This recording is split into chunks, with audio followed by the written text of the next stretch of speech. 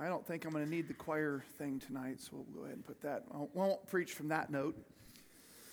Amen. I read a pastor today said that your reception, to kind of couple in with what Dad just said, your reception on Sunday morning is predicated by your Saturday night.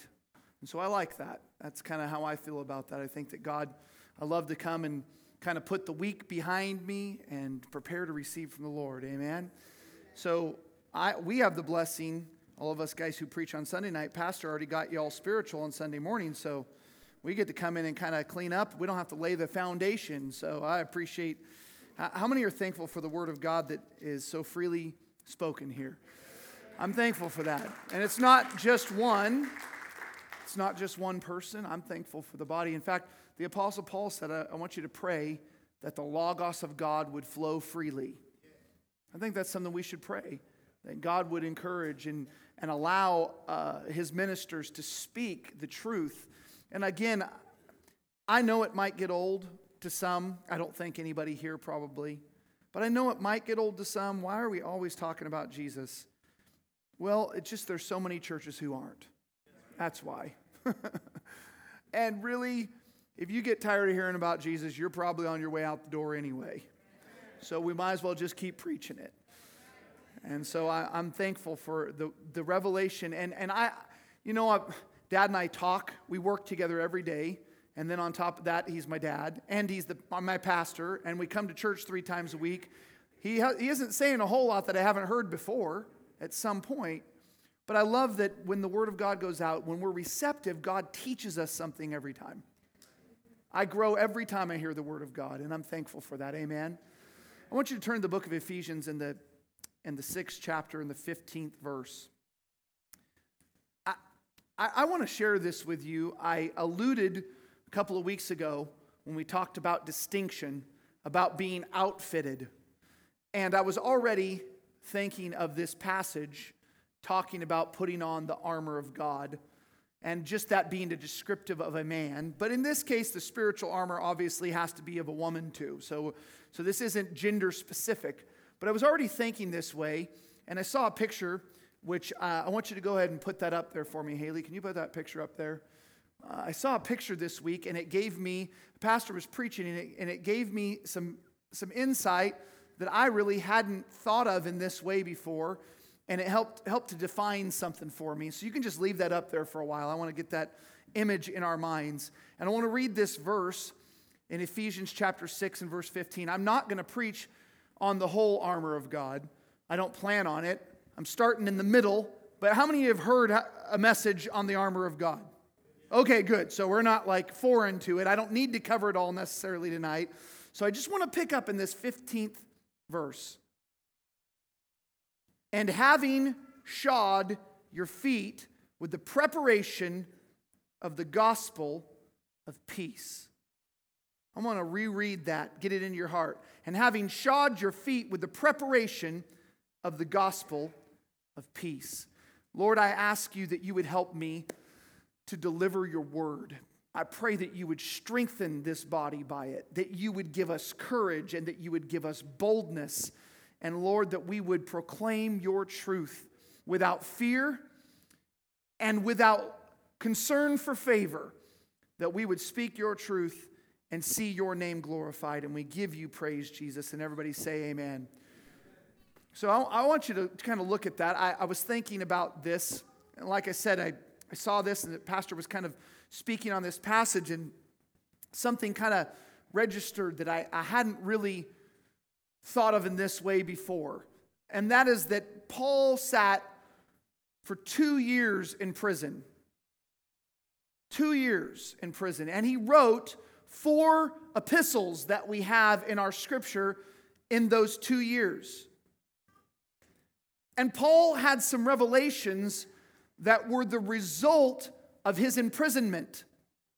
Paul had some things, in fact, he said, I will glory in my affliction because I understand quite literally that the revelation I'm receiving is a result of the hardship that I've gone through. And so in America, we want revelation But how many people want hardship? Everybody's trying to come up with the new, fresh, newest Word of God. But nobody wants to go through anything difficult. And I believe that the result of the difficult times in our life is the time often of the greatest showing of God in our life. It's where we learn the most about ourselves, but it's also where we learn the most about God. It's where we begin to understand some things that maybe we didn't know. And so Paul writes in Revelation, and I believe it's a direct result of his detainment. God allowed him to see some things when he was locked up. To Philemon, he wrote because he had encountered Onesimus, who was a slave who had run away from Philemon or Philemon, which Paul had led to the Lord. And he writes a letter and sends it to Onesimus, or sends Onesimus back with the letter to Philemon and asks him to forgive Onesimus and to receive him as a brother. I have to believe part of that inspiration for this is his detainment and his understanding his captivity and seeing compassion because of what he's experiencing. He doesn't, by the way, give Onesimus the pass that he doesn't need to go back. This is a strange passage. Anybody read the book of Philemon and thought, wow, it's a great place for a social justice message, isn't it? But it's not there. He sends him back, in fact, but what he does do is he implores Philemon that he would treat him not as a slave, but as a brother. Because God is concerned that we should remember and recognize that all men are created equal in his eyes, and he doesn't care what ethnicity we are. Amen? I believe that part of this. Now, I don't know if Onesimus was imprisoned with him. Maybe he was captured. Maybe he had a warrant, more or less, out for his arrest. But somehow, in prison, Paul comes into interaction with him and sends him back. It's a result of his imprisonment. To the Philippian church, he writes that the result of his bondage is that the gospel is being preached and that brothers are being emboldened because of his steadfastness. Paul understands that because of what he's going through, that the men and women of the church are hearing that he is not caving, that he's not giving in, and it is giving them boldness to stand in their own faith. He has a revelation about this while he is in prison. And to the Colossians, he instructs masters to be fair and equal to their servants, understanding that they have a master in heaven. Again, I believe all of these things are a result, likely, of being detained and kind of reevaluating. When we go through things that we don't necessarily want to go through, oftentimes it comes at the source of reevaluation for us. I know for me, when things start going sideways, I kind of start with me. Did I do something wrong? Anybody else think that? I remember Beth when she was preaching, I don't know if it was this women's conference or a couple times ago, and she said that things were going really bad for them, and she looked at Kurt and said, "Have you sinned?" You ladies remember her saying that? When things start going weird, we step back and say, "Okay, Lord, did I do something? Did I miss the mark?" And then I think through that sometimes we realize, no, it really isn't me. Well, am I around people who are missing the mark? Is it my wife, or is it my husband, or is it my children? And then we come to a point where we realize that no, we're just going to have to go through some things in life. We're going to experience some things. And I think that Paul has some insight as a result of his detainment. And what stood out to me was this thought. The pastor had mentioned that for 2 years now, Paul has watched as the Roman soldiers have walked back and forth in front of his cell. Where does he get the armor from? Where does he get the idea that we need to take on the armor of God? He gets it because he has been watching these guys parading back and forth. I don't know if he's got a windowsill. Maybe he's looking out into the yard and seeing the garrison go through its regiments and watching all of their armor that they put on in order to conduct themselves as a military apparatus. They are prepared in all of these ways, and so he goes through the different aspects of the armor. Now, to me, all of these things were fairly obvious, but what I didn't realize was this. I didn't see this. I've never, anybody ever seen this picture before, or a picture like this before? This is the Roman centurion's sandals. Now, I don't know why, but to me, I just assumed sandals. I mean, a lot of you ladies have sandals on, and I just thought of some kind of, probably had some leather straps they tied on their feet. I didn't think of the sandals as being a military issue, but I know that there is military issue boots because they work the best for every situation, and that's kind of the idea. And so it wouldn't have been surprising that Paul looks at this and he says, listen, you need to have your feet shod with the preparation of the gospel of peace. The soldiers would have been outfitted in the most cutting-edge military equipment that was available to them. They're prepared as best as they could be, defensive gear, weapons, protection, for this Roman army that was an unstoppable force. This army made cowards of tough men. And one day as Paul is sitting there, he looks through the bars and he sees that this is what God wants us to be. Talk about wimps versus warriors. God wants us overall to be prepared for battle. God wants us to recognize that we are in a fight and that we can't wait to be assaulted to be ready for the fight. He starts in verse 10, be strong in the Lord and in the power of his might. Verse 11, and put on the whole armor of God that you may be able to stand against the schemes or the methods of the devil. The revelation of God made him see that we are in a war for our faith and that we need to be ready for battle. We need to be prepared. We are in a war right now for the peace of mind that God wants his people to live with. We're not in a physical battle. He goes on to say the weapons of our warfare are not carnal. He goes on to say in this chapter, we don't wrestle against flesh and blood. We don't fight in another place as one who beats the air. This is not a physical battle. We are in a spiritual battle, and it is for our peace of mind.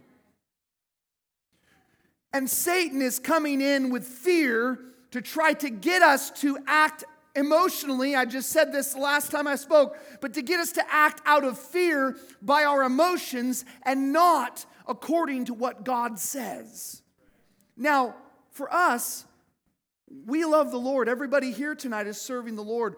We're not going to likely be drawn to go hit the bars as a result of the fear, right?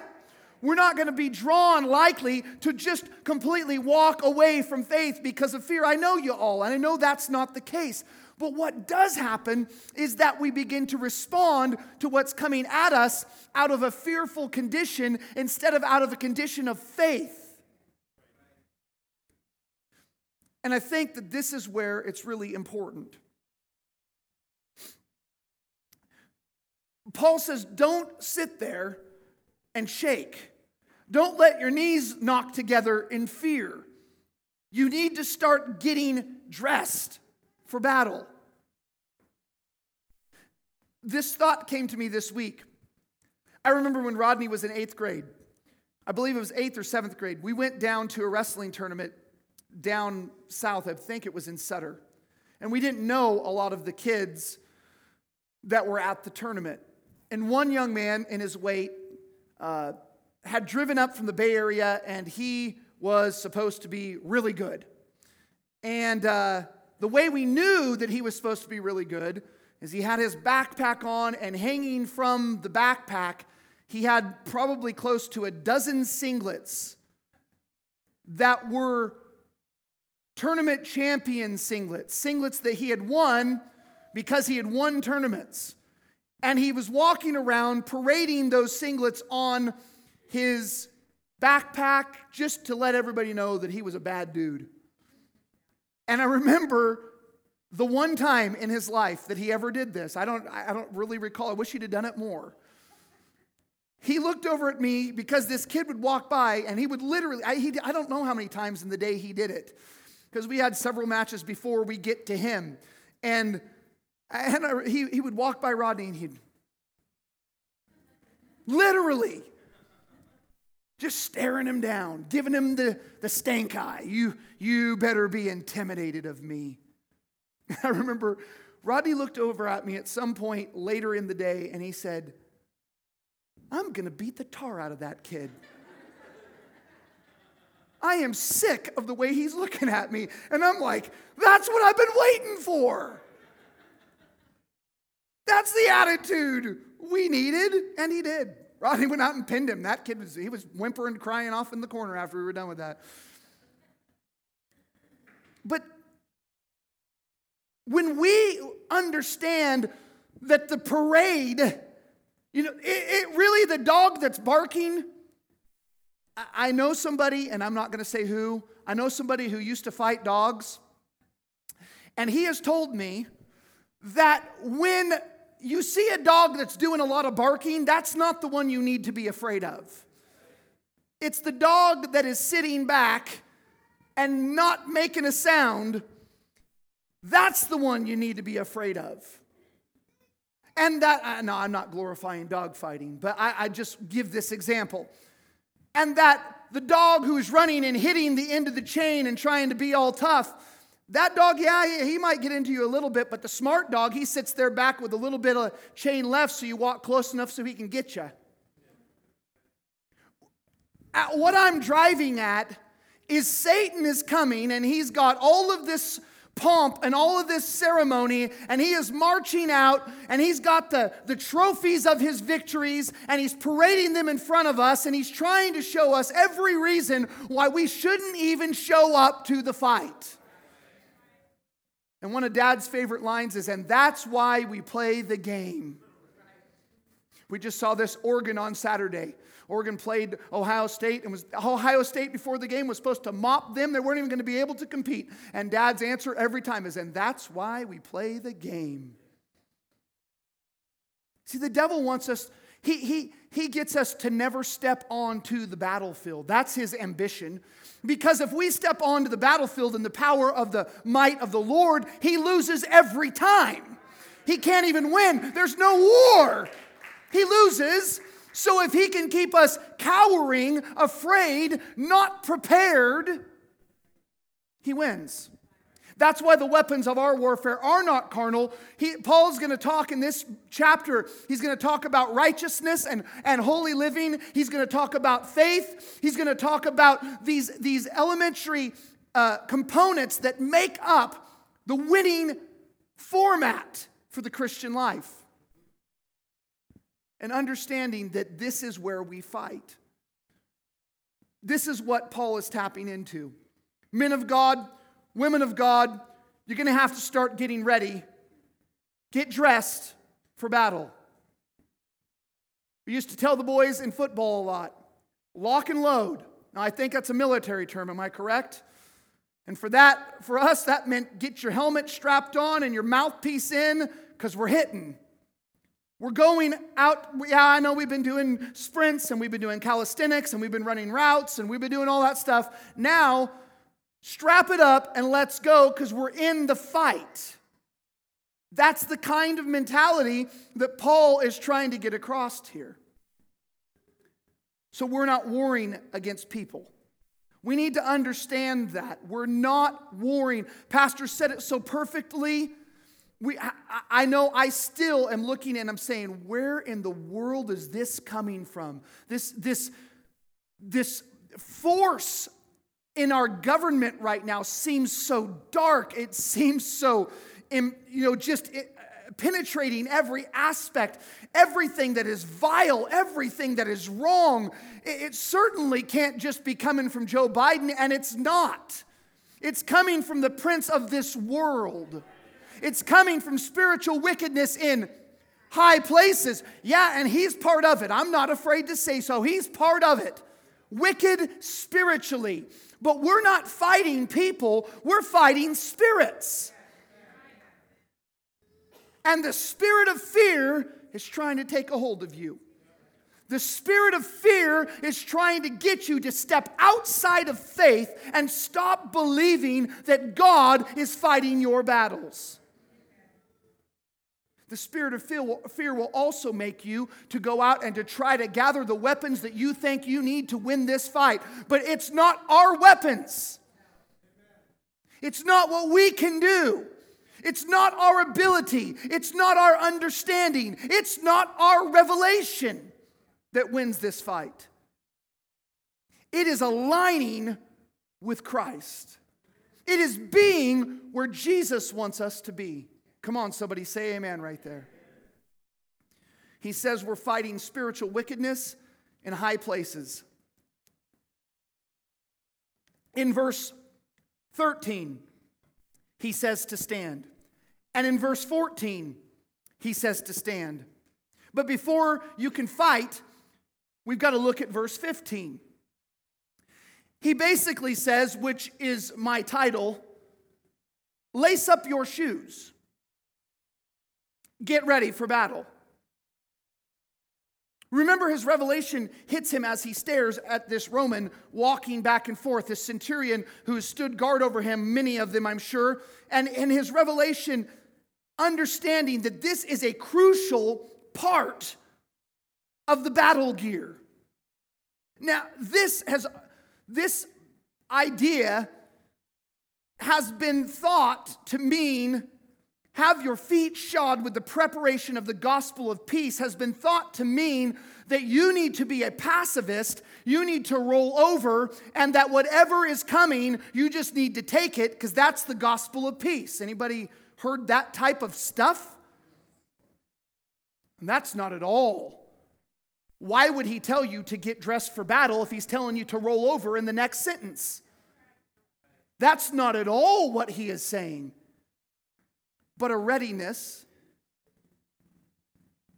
So the Roman sandal had hobnails, they call them, attached into the leather footbed. They would drive the little metal spikes. I immediately, when I saw this, I thought of track shoes. Anybody else think that? That looks like a track shoe. It looks to me just like a cleat.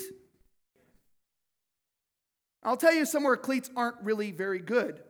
Concrete. If anybody's ever taken off running with cleats on, I've done it a few times when I was younger. You don't know. You take off running and you're after a Little League game or something, and then you get to the concrete and it's like, oh, there's the car. Woo! No, but they didn't have concrete. They weren't walking on concrete there. That's not what they're doing. They're running around in the dirt. They're running over rocks. They're running through fields. They're climbing mountains. And so they attached these hobnails to the leather foot soles in order for them to have traction to hold their ground. That was one of the main things. They have a shield and they have a sword. And if you've ever seen the phalanx of the Roman, remember a lot of those pictures that they would get in a line and they would have the shield there. Anybody seen those? And they're holding their ground. That's one of the functions of what they're going to do. They've got to stand their ground. Now, I know I give these analogies a lot, but they may not mean anything to you, but to some they do. In coaching, we watch in football, we record every game. And I'm watching, for all the years that I coached, me and the other coaches, even during the game, we're watching the line of scrimmage. Because you have an offensive side of that line and you have a defensive side of that line. And almost always, whoever wins the battle in the trenches is what we call it. Whoever wins there wins the field. If it's the defensive line that is pushing the offensive line around, or if it's the offensive line that's pushing the defensive line around, whichever side wins that battle almost always wins the game. And I have so many times, I have yelled at players. Yes, I actually have yelled at players. I've yelled at players, son, you got to put your foot in the ground. You're on skates. When you hear that, if you're a mom or dad and you're in the stands, aunt and uncle, that's not a good thing. That might be a good thing up at the roller rink there in Reading. It is not, however, a good thing. In fact, we have this rule when we're coaching football. If that guy is bigger than you and he gets into you and he is lifting your pads and running you backwards, stop, drop, and roll. You got to make a pile because you cannot go backward. I have had kids show up to practice and they were trying to practice in tennis shoes. And we do hitting, live tackling drills.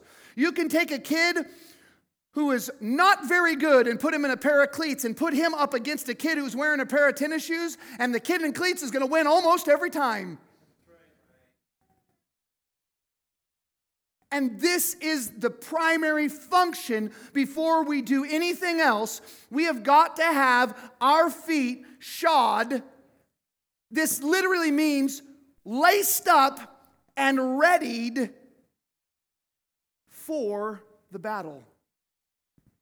Prepared with this gospel, the good news of peace. Paul says, lace them up. Get your feet in the ground. But you're not just to hold your ground. There's functions on the football field. We're not just holding ground, but you got people who are advancing one way or the other, right? If the offense is trying to advance toward the goal line, the defense is trying to advance toward the ball, the quarterback. So we don't just want a piece of equipment that is really heavy that holds me in place. Concrete tennis shoes, for example. Set our feet in concrete, get out there, and I'm not going to move. But I also can't take ground. And I look at this and I see something that is pretty unique and interesting. Not only could they hold their ground because of the spikes that they had, the metal going down into the earth, they would give traction, but these are lightweight enough for them to run when they need to advance. These are lightweight enough for them to jump into the river and swim across it, get out on the other side, and take off running if they need to. This is an amazing, think of that, 2,000 years ago, what an awesome piece of equipment. We're still using these today. I'm not sure ours probably aren't nearly that good. But the cleats that we put on have a description. So you need to lace them up. But our cleats have a description. It's the gospel of peace. It's not passivism. It's not sit back and let it happen. It's not do nothing. That's not the idea of the gospel of peace. Two ways to get peace. Peace through surrender and peace through victory. And God's peace is the peace through victory. You can't concede enough with the devil to get peace. You can't concede enough with spiritual wickedness in high places to get peace. I'm not trying to make this all about mandates and shots and all that, but I'm going to tell you right now, it's not about a shot. They are coming for Christians. They are attacking the idea of freedom to serve God how we believe is right. It's what this country was built on and why this country has been the greatest country on earth. And I'm not trying to just make it all about politics, but I cannot avoid this subject. This is not about vaccines. This is about control. I just heard a preacher get up, big name preacher, 2-3 weeks ago, got up from his pulpit and said, if you don't get the vaccine, it's the same as rejecting Jesus. And I told my dad, I said, the devil's just shot calling now. He's literally walking out and staking his territory. If you don't think this is, listen, we're not against vaccines. You've got a vaccine, you want a vaccine, get it. What I'm against is the government coming in and jabbing something in your arm and shooting you full of it, and you saying, I don't have any right to resist.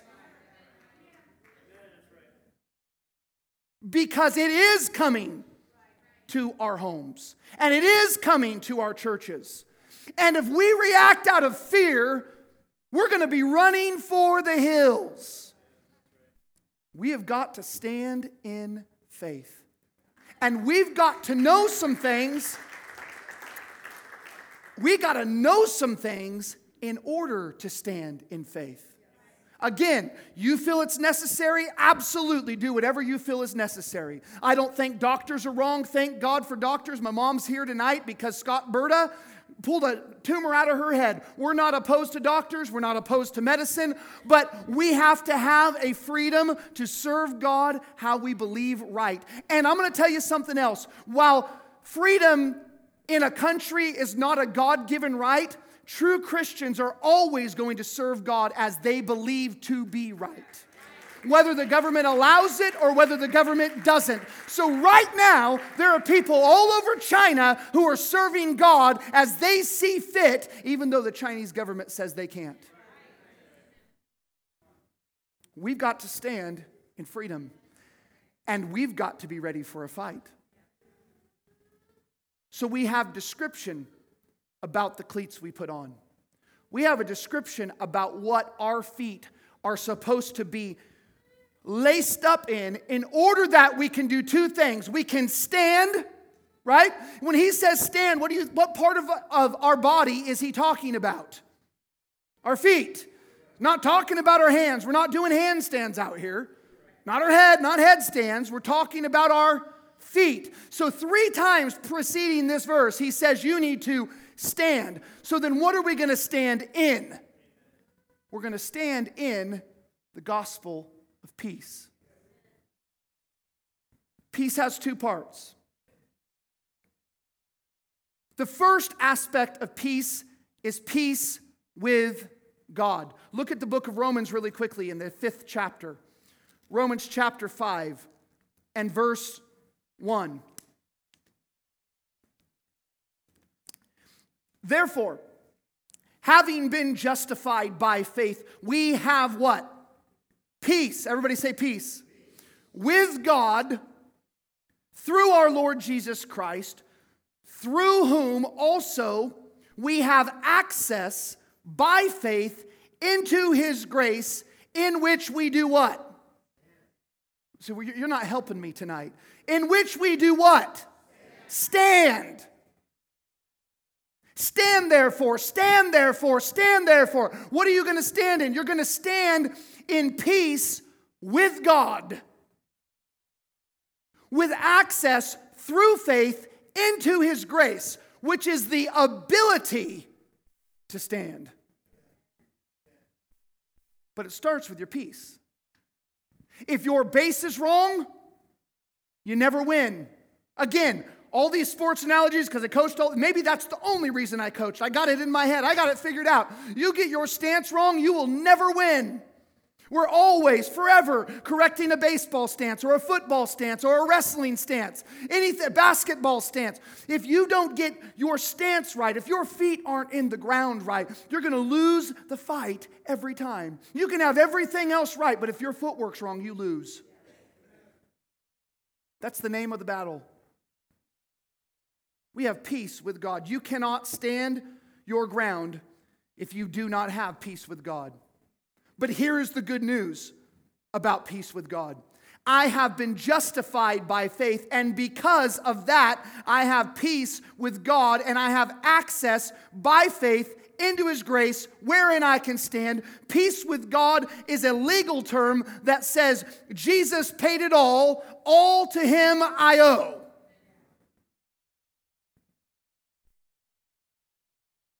Here is the gospel of peace. Place your life fully in Jesus, and you will have peace with God. As long as you try to find peace outside of that, you will walk in misery. You will never have peace. Your conscience will never be right or clear. But when we come to God in that sacrifice of His body on that cross, and we say, Lord, cleanse me from my past. Make me a new creation. I now can stand knowing that I have peace with God. And if I've got peace with God, then I can believe that God is on my side. I can believe the scriptures that say that He's going to give me the ability to stand. I can believe His word when it says that He fights my battles for me. All of that is the result of peace with God. The second function of peace, the second part of peace, peace with God, and the second part is peace of God. This is the peace that passes all understanding. It is the peace that knows when the enemy comes in like a flood, that my God raises up a standard against him. We have peace with God because we've been made right by His blood, by His cleansing. But we have the peace of God because I'm right with God, that I know that whatever the storm is in my life, God has not abandoned me. And I am not alone. Philippians chapter 4 and verse 7.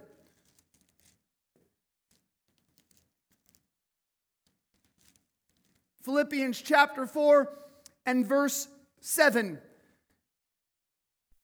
And the peace of God, which surpasses all understanding, will guard your hearts and your minds through Christ Jesus. We are in a battle, not in flesh and blood, but you're in a battle for your mind. You're in a battle to capture the affections of your heart. And Satan is going to come in and say, listen, you better concede here, because if you don't, you're going to lose your children. You better stop right here, because if you don't, we're going to put you away with those who have lost their minds. But the peace of God is going to come in and say, listen, I am guarding those thoughts. I am guarding those fears. Literally protecting, putting a hedge around my life so that I can stand with the peace of God. Doesn't matter what my job situation looks like. It doesn't matter what comes down from the government toward Christianity in the future. I've got to stand in the peace of God, and if I don't, I will surely fail. We cannot hold ground and we cannot take ground without the peace of God in our life. I've stood on the battlefield at Gettysburg. How many have been to Gettysburg? I know some of the men have. I've stood on the battlefield and looked across the 1.5 miles, I think it was, from the Union lines to the tree line that Pickett stood with 12,000 men. And they've got all of this armory over here. And these men are given the command and run across the field knowing that almost none of them are going to make it. I don't remember the numbers, 200, 150 out of 12,000 men make it to the fence line on this side. I don't even understand that kind of faith. I don't understand. And that's just natural. That's just fighting for what they believe in. We better build some faith inside of us and lace up some shoes that say, you know what? I am not going to run from danger. I'm not going to run from the face of the fight. Because if we don't get that made up in our mind right now, we are going to run.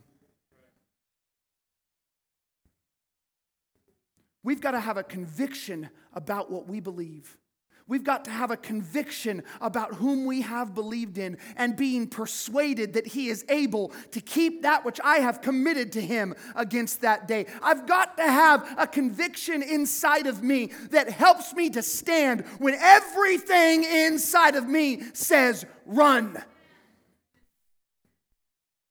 And we either believe that God is going to be for us and He's going to take care of us, or we need to quit right now. And if we can't believe that God is with us now, how are we going to believe when things actually get difficult? If not now, when? If not here, where? Where do we say, you know what, Lord, I'm going to have to depend on You. I'm going to have to trust You. We can't trust that doctors can heal because doctors can't heal. Only God heals. We can't trust that our jobs provide because jobs fail, but God is our provider, Jehovah Jireh. We've got to get our mind wrapped around some things. We've got to let the peace of God, which surpasses all of my understanding, run a guard, a wall of protection around my thoughts. I am going to ask for a show of hands. How many would say you've been a little, I don't want to say afraid, but let's just say concerned about what's coming down the road? If you're not, you've been living under a bush. It's natural.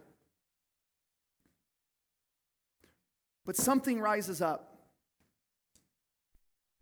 I think of Dietrich Bonhoeffer, who was in America at the time that Hitler was just beginning to seize power in Germany. And his statement, he was here, he was going to the churches in Harlem. He wanted to see what God was doing in the black churches, and he was going to different churches here in America.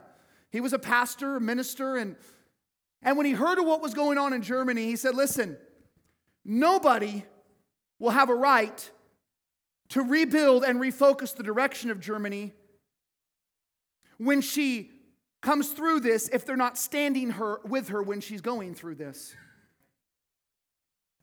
So he returned. I don't want to go to Nazi Germany. But there's a faith that grips us. There's a faith that overcomes us, that takes us out of fear. We are in a battle, and listen, you can get it all figured out tonight, but you're going to wake up tomorrow morning and the news is going to come on and the same issues that you've been worried about, and you're going to hear yet another thing that's going to terrify us, right? It's not going away. I think back to a few months ago when I was talking about the guy who went into the brothel, and he told him, I can't tell these people it's going to get better tomorrow. It's not going to get better tomorrow. Now, I don't know what the future holds, but my promise can't be for us tonight, hey, listen, hang on, it's all going to be brighter days. What the apostle would say if he was standing here tonight is, you better get your shoes on. That's what he'd be telling us. You better get your shoes on. You better sleep in your boots. Anybody heard that term? They died in their boots. It was an old Western movie. I don't remember who starred in it, but you better be sleeping in your tennis shoes. You better be ready. Isn't this what Jesus told them? When you see that gathering, Titus is coming down, you better pray that you are ready to go. You better hope you don't have a lot of stuff to get. If you're on a rooftop, don't even go into the house. Take off running. We need to be ready is the point. We need to be ready. I don't want to take too much time here. The 10 virgins. They're all virgins. They're all holy. They're all set apart. None of them have been tainted by the world. They're all pure. But 5 of them are not ready. God is saying we need to get ready. It's not just about being holy. You better be ready to fight the fight of faith. I don't want to hear about holiness. I want to hear about preparation. That's what we need to hear about. Be prepared to take the fight up. Be prepared to stand.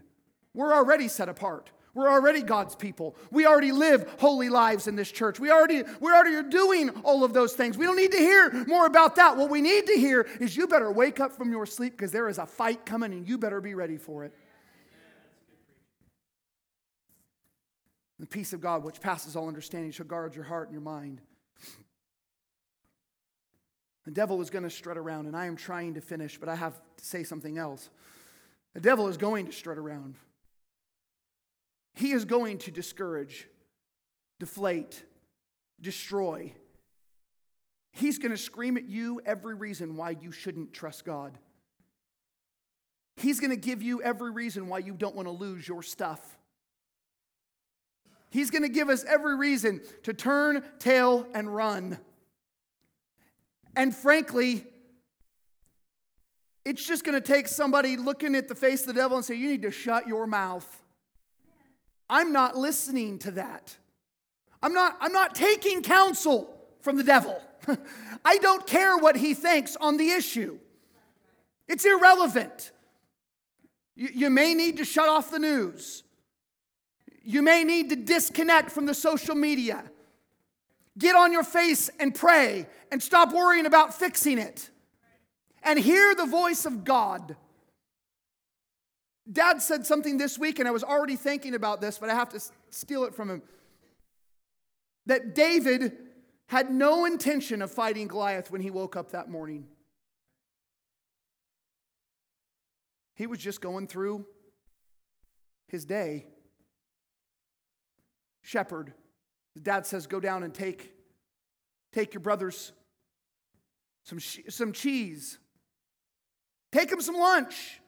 He had no intention. He had no idea that he was going to be called into battle. He's got a shepherd's bag with him, and he's got a sling, and he's got a staff, because he's got to walk wherever he's going and going to fight off any bad thing that comes out of the bushes. But he's not ready to fight. Not with armor. And he gets down there, and all of those men are all armored up. They got the traditional garb on of what you fight in, and all of them are hiding in the bushes. Well, Goliath stands out there, and he curses God. He defies God. He mocks the people of God, and they all sit back and are ashamed and afraid to do anything about it. And what they're hoping is if they hide in the bushes long enough, he'll just go away. That's what they're thinking. David, you can read that, obviously you know the story, and I don't preach on David and Goliath much, but I believe it's applicable right here. David, in the 17th chapter of 1 Samuel, in the 25th verse, round about there, he says, what's the reward?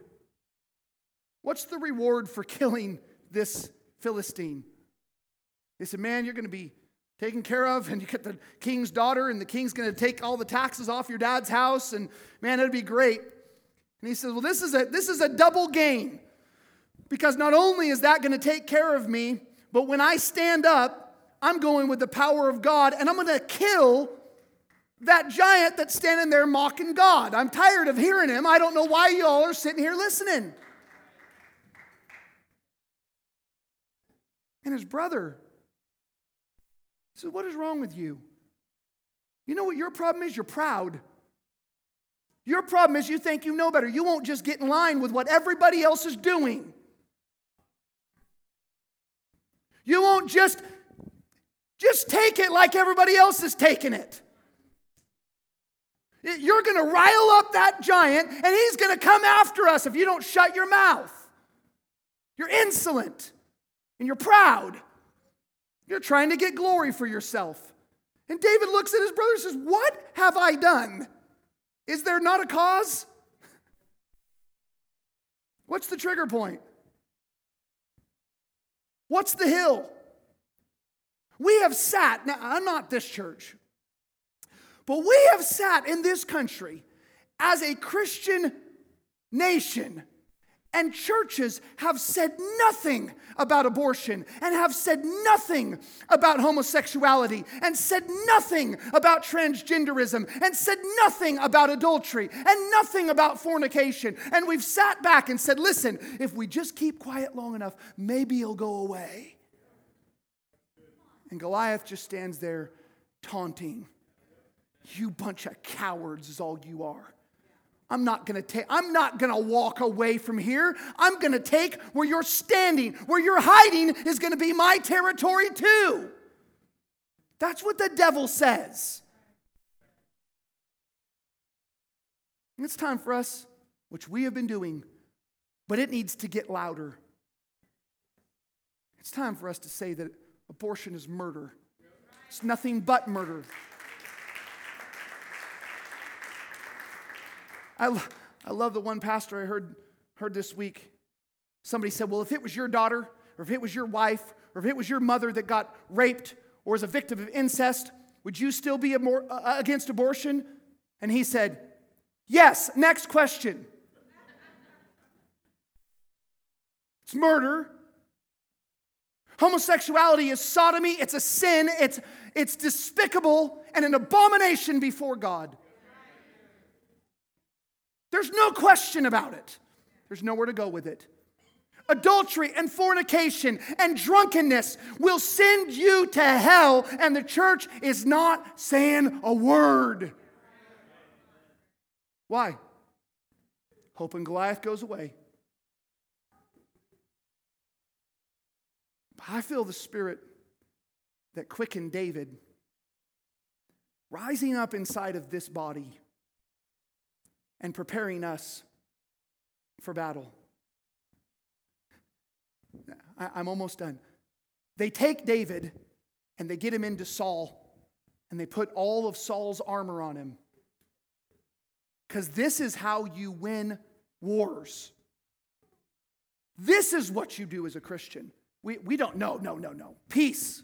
We got to compromise. That's what we need to do. We can't ruffle feathers. Jesus was a pacifist. He's all about us sitting back and not offending anybody. He's all about us not taking any hard stands. What you need to do is wear the same armor. We got to fight. Okay, we'll wear the same armor Saul's wearing. As Saul sits in his tent afraid of a giant. Saul's afraid to say anything, and we're going to fight the same battle the same old way. Nope, time to fight on a different ground. So David gets it all on. He looks at him. He says, I can't even walk in this stuff. That's literally what he says. Get it off me. I can't walk. And as you read down, I got this visual in my mind. It says that as the Philistines started drawing near, that David took off and ran at him. Goliath is not only a monster of a man with incredible, almost unhuman strength, but he also has an armor bearer who's carrying the shield in front of him. And David takes off at a sprint, running at him. And he literally is like, what are they sending out here? Who do you think you are? And I just got this visual. The devil's looking over and he says, church quit. See, they're sitting down. No, I'm just tying up my boots. Give me a second. I'm getting ready because we gotta hold on one second. Okay, I'm done with you. I'm done. I can see David looking around. Goliath, what's wrong? You afraid? No, I'm trying to find a couple of rocks. I mean, he literally is he's not going to buy into this, because when we stand with God, we stand in the right. And whatever comes, and this is the peace that we have to have. The peace is not everything's going to go great. I'm not telling you that, hey, all we have to do is get 5 stones and we'll go out and throw them at the spiritual giant and he'll fall and everything's going to be perfect. I don't know what's coming. But the peace of God is going to be this. I don't care what's coming. It doesn't matter what this ends up like. We have got to stand up. And the only way we're going to win is to stand and to fight. We cannot win with compromise. We cannot appease the devil enough to win. We cannot compromise with sin and wickedness anymore. It's time for the church to rise up in boldness and say, this is the Word of God. This is the truth of the Word of God, and we will not back down. We're not going to cave. I don't care. I don't care if we're the only ones standing. It's not about being proud. Yeah, there's going to be Christians who want you wearing Saul's armor. You're doing it the wrong way. You're doing it the wrong way. You got you got to be quiet about that. They're going to strip your tax exemption. Come and get it. If we're serving God based on tax exemptions, you understand what I'm saying? And we've got to be willing to say, I'm laced up my gospel shoes, the shoes of peace. Doesn't mean everything's going to go good. It's going to get bloody and it's going to get ugly. But I'm standing in peace with God, and I'm going in the peace of God. And I believe that God's going to be with us tonight. How many agree with that? Then why don't you stand to your feet right now? And let's just believe that. Pastor's going to come, but I just want you to believe that. I want you to stand in courage. Say, the battle's not mine. I give it to you, Lord. And through you, we will do valiantly. We will fight and we will win because Jesus wins. Amen? Amen. Give him a hand clap of praise tonight.